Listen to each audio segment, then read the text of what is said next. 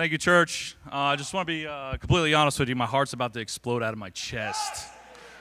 But that's not because of anything that I've done, but it's what God has done in my life. And before I get started, I just wanted to thank Roger. I usually sit behind Roger and I kind of see what he does back there, but I got to see behind the scenes this week, and man, that guy just has a servant heart. So I just wanted to thank Roger for that. Everybody, thank you, Roger.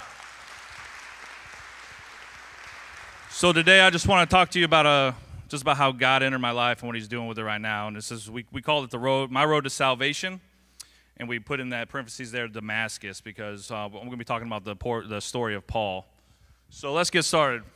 Today, I just wanted to share with you one of my favorite verses in the whole Bible, right? And I read the NIV.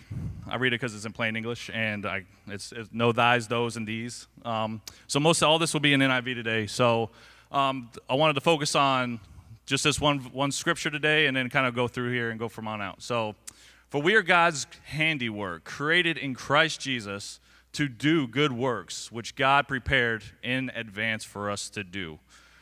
Now, if you look at other scriptures, in the King James Version, you get this word. If you focus on handiwork, which is the word I want to focus on today, you get God's workmanship, right?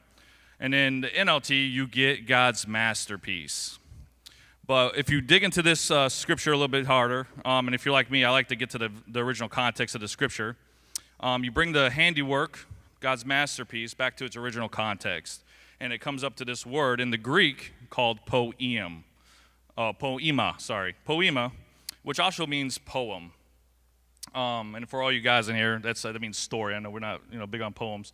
So, so I want you to think about before God created the earth, before He set the foundations on the stones that they are on, He sat down and wrote a poem, a story about your life, right? So kind of think about that. So if that's true, and we believe what God says and God's word is true, that means your life is important.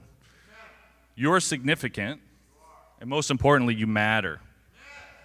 So let's see where we're at. So today I'm going to walk you through the book of Acts. I got my accountability partner here today, Rodney Warner. A few months ago, we dug into the book of Acts, and what we noticed about the book of Acts is that Paul tells his testimony about how Jesus met him on the road to Damascus throughout the book of Acts. He doesn't just do it once. He does it multiple times, and this man's standing in front of Pharisees. He's standing in front of kings. He's standing in front of judges. And one thing that is consistent with Paul throughout the book of Acts is he tells those guys about where Jesus met him on that road to Damascus. So today I want to talk about my road. So my road to Damascus is covered in deceit, fear, anger, sadness, and shame. So let's take a journey and see what that looks like. So who am I? Who's this guy up here on stage today? So my name's Kyle Griffith. I was born, there's Mom. I was born and raised right here in Englewood, Florida. I grew up here my whole entire life. Went to Lemon Bay High School, graduated with Mitch. Hold on, back it up, Roger. Slow it down.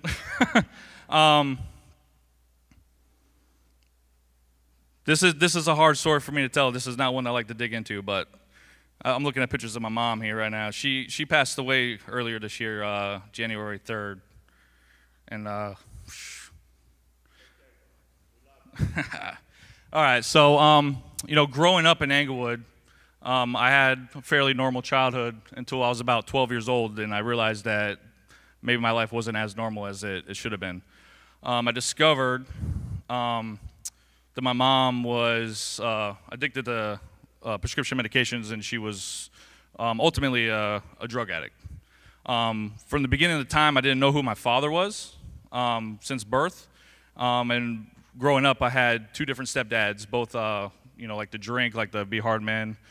It was just, it was a little different than what most kids had growing up, right? Life was always about the party. Life was always about the next fix. And it was, I wouldn't say my life was hard, but it was difficult growing up in that. I would say my parents weren't available for me spiritually. They weren't available for me emotionally. And they weren't available for me relationally. So growing up and leaving the house, I carried on what they taught me. I partied. I had plenty of girlfriends. I wasn't living the life I was supposed to be. And also growing up, we didn't really go to church. I had a relationship with God, which I thought I knew I had. And that's that. So I was about 27 years old, and I met this Proverbs 31 chick right here, Reagan. We met, started dating. Shortly after that, we got married. And, being introduced to Reagan, she come from a Christian background.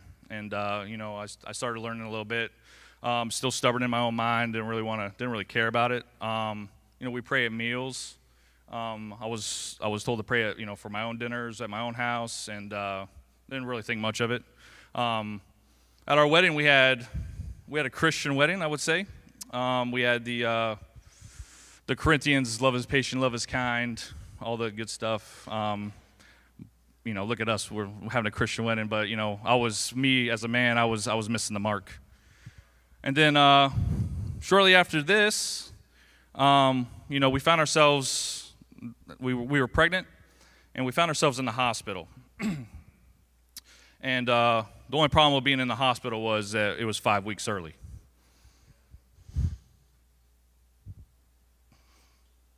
Man, I didn't say I was going to cry today. I walked through these slides plenty of times. So Kylie was born 5 weeks early, and they were pretty optimistic about it. But the cool thing about this is that for the first time I got to be a dad, and I was terrified what that looked like. But shortly after Kylie was born, my wife started to hemorrhage, and they prepared the OR table for an emergency hysterectomy. We were looking at never having more kids, and it was tough. It was not a good time to be in. I just envisioned being back in that time. My wife was hemorrhaging. There was blood all over the floor. It was all over my feet. And I just remember staring at my father-in-law, Larry, and just kind of like staring at him like, what do we do? So the doctor came in. They gave her some medicine to stop the bleeding. It kind of subsided a little bit, and we kind of carried on from there and just started going through the procedures of trying to get home with our child. So 3 days later, we were going to take Kylie home, and they put her in the car seat, and she stopped breathing.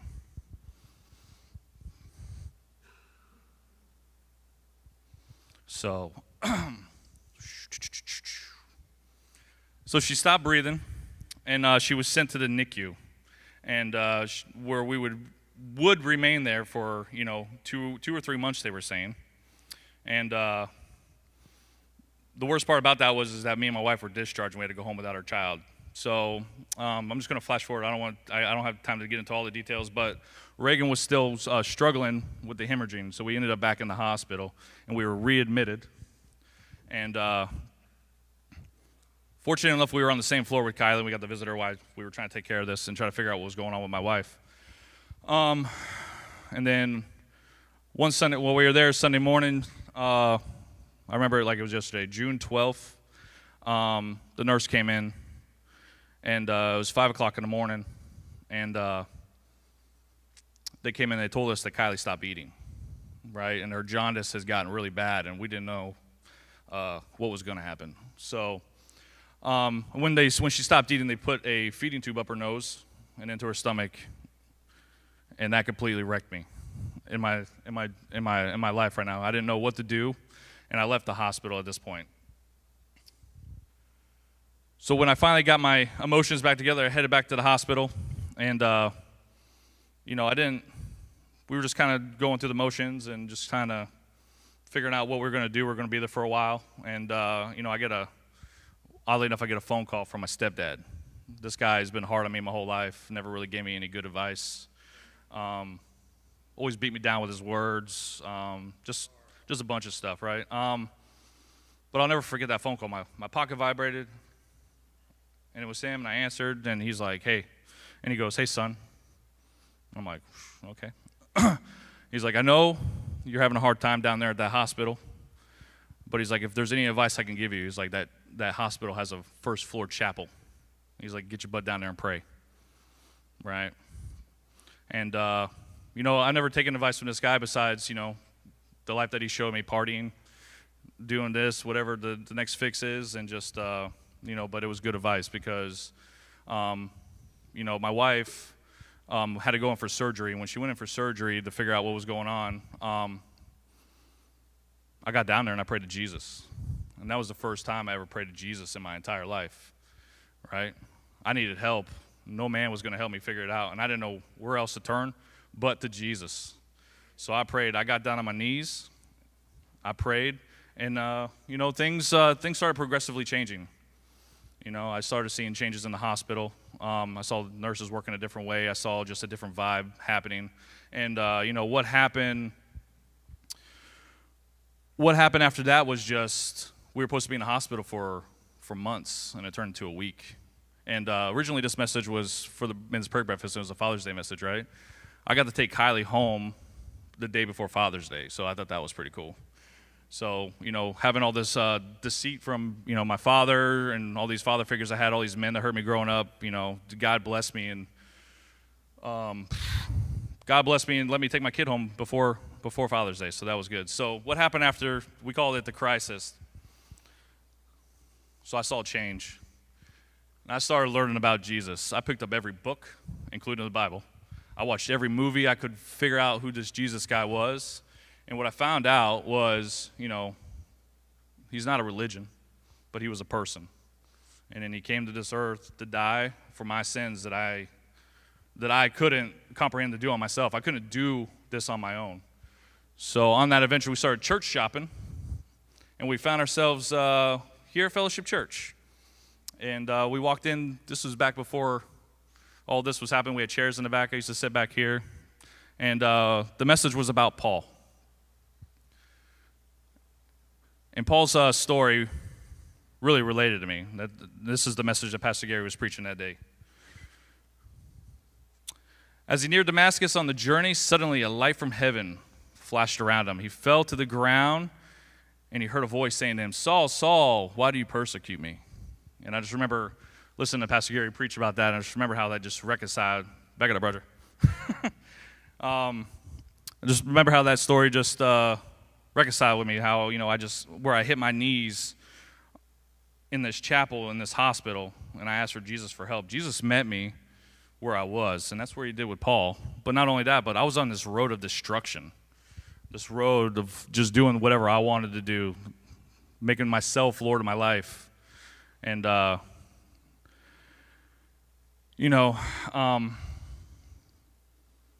learn how to trust God, learn how to know who Jesus was. We prayed a long time, and then there was a time when we decided if we wanted to have another kid. And that decision was hard because of what happened with the first one. So we prayed about it. We talked to the doctors, and, we decided to go forth and have another child. And, Austin was born. This is my saving grace right here. So Austin was born, and not only was he was late. You gotta be careful what you ask for. You gotta be careful what you pray for. We had to induce my wife on. He was 41 weeks, and we had to send him out. So, but he came out. My wife had no troubles, not even a stitch, no troubles at all. We left the hospital in 3 days. And now, mind you, this is a 2.5 year journey for me, right? I haven't given my life to Christ yet. I thought I might have knew who Jesus was, and I might have thought I knew what I was talking about, but I had a hard time surrendering to that because of, all the stuff I've dealt with in my life. But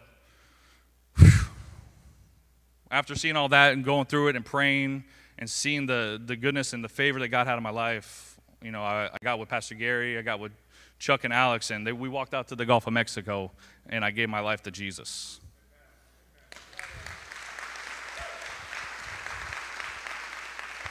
There's a scripture that goes with this.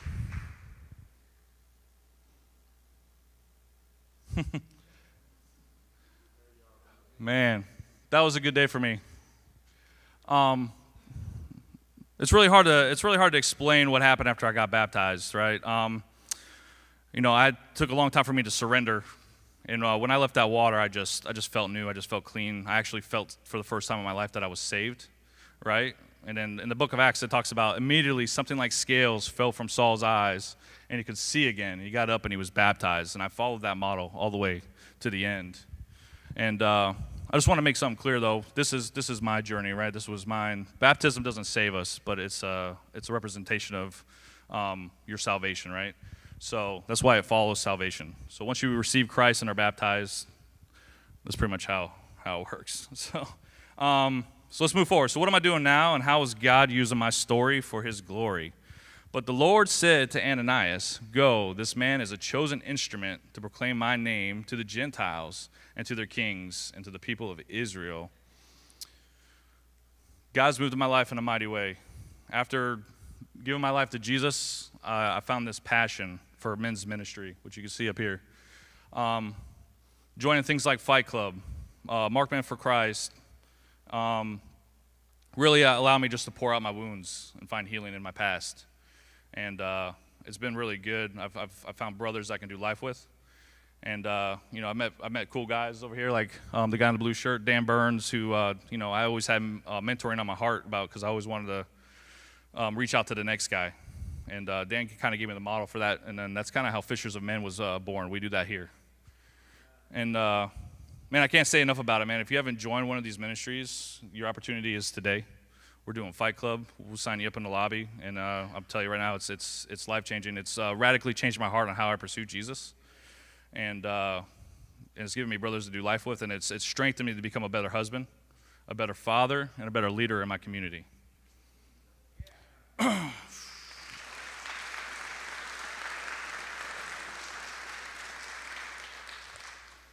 So thanks to Jesus, and after joining these ministries and doing the work, the self-work that I needed to do on myself, this is what my road looks like now. So my deceit has turned into truth. I've grown up believing these lies that the devil has told me, but once I gave my life to Jesus, I can believe in the promises I can live in the promises that he has told me. And I don't have to make my past Lord of my life, because Jesus is Lord of my life. Fear turned to boldness. Fear, what does fear look like for me? Fear was, am I going to be a good dad? Am I going to be like my father who abandoned me? And that turns into boldness, because I can find truth in Jesus, knowing that, that God's my daddy now. And so what we got next? Anger turned to meekness. Now I reflect on that scripture where Paul said, "Why are you persecuting me, Paul? I never killed anybody, right? But how many times have I, struck somebody down with my tongue or beat them down with my words, just for being angry from my childhood, right? But I can harness that anger now, and knowing that I can cut you down, and I choose to treat it more gently, and knowing that I don't have to go that route. Sadness turned to joy. Man, can anybody ever find joy in their suffering? I can look back at my past and I can see where Jesus has worked in my life.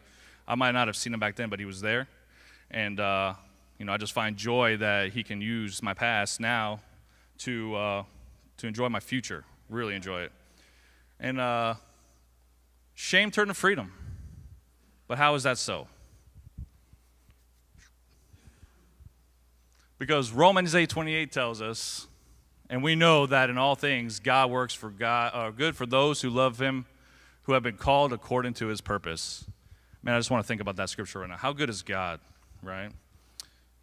That he can turn my past into my future, right? And that, even though I didn't have a great connection with my mom because she suffered, drug addiction, and that really tore our family apart as a young kid, I can find joy in that because, full circle, before she passed away, we were able to minister her, and she rededicated her life to Jesus in time.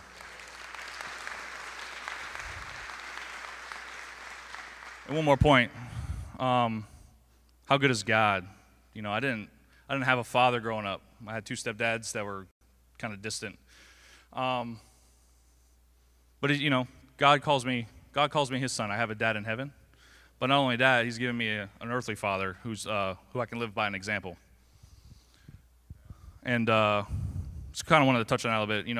I was asked a question a few weeks ago. I was like, we work in men's ministry, and I breathe life into a lot of guys, and I jump in the pit and I help them with their hurts and their hang-ups and just whatever they're suffering from, man. Because I've been in the pit. I kind of know my way around, right?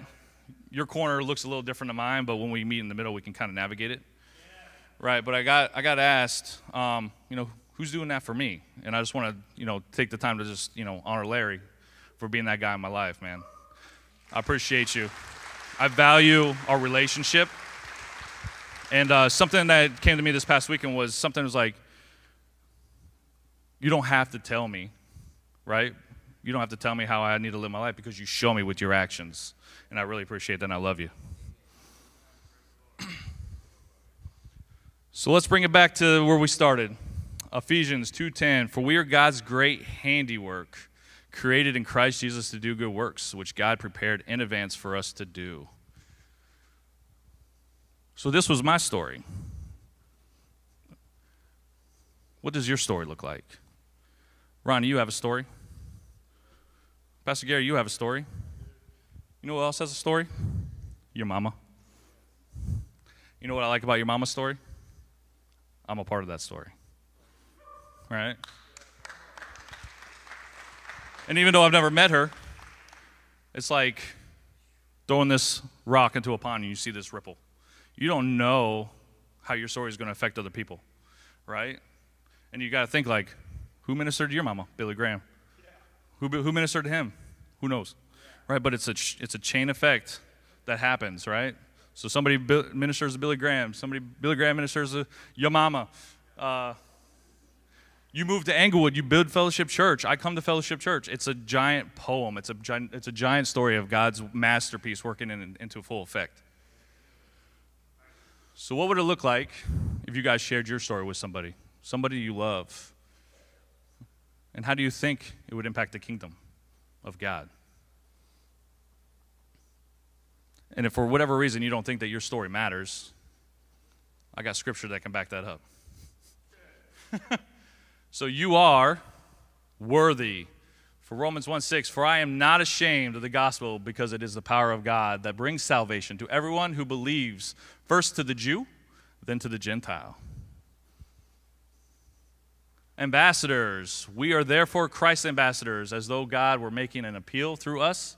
We implore us on Christ's behalf. We were counsel to God. So just think about that. What does an ambassador look like? Anybody have a job in here? You wear a uniform. You're representing your job, right? It's the same with Christ. You can wear that cloak of Christ, and you can go out and tell people about it and represent him in an only godly way that you know how to. You are anointed. This is a lie that I tell myself every once in a while. I'm not fit to be on stage and talk to people. But God says, now it is God who makes both of us, you and stand firm in Christ. He anointed us. I'm not up here on my own works. I'm here because of what God has done in my life. And we are messengers. But when they believed, Philip, as he proclaimed the good news of the kingdom of God in the name of Jesus Christ, they were baptized, both men and women. And the thing I like about messengers is a man named Cliff gave me some advice, probably a few months ago, where he's like, I'm not a preacher, not yet, but I am a messenger. I'm anointed. I'm an ambassador of God, and I'm worthy to tell the good news of the kingdom of God.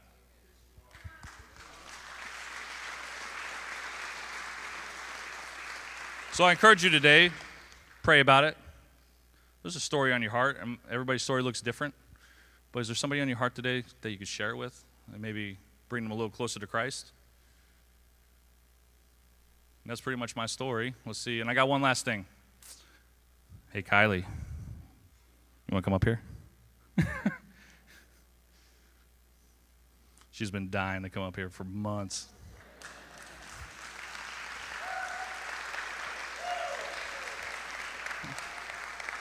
So this is the little baby that was in the pictures with all the tubes and and the feeding tubes and the bandages. And, my brother Irv asked me at the men's prayer breakfast, how's Kylie doing? Well, Kylie is 7 years old. She's very healthy, right? And you just turned 7, and you just entered the 2nd grade, right? And all she's ever known is Jesus. And I'm so thankful for that. You ready? Hey, Kylie. Who's Jesus? Jesus is our Savior. Woo! Come on. So Kylie's only known Jesus. And this is where my life comes full circle. Because God met me in a place where I needed my life to be changed. And I needed to learn how to fight for my families, my son, my daughter, my wife, and my home.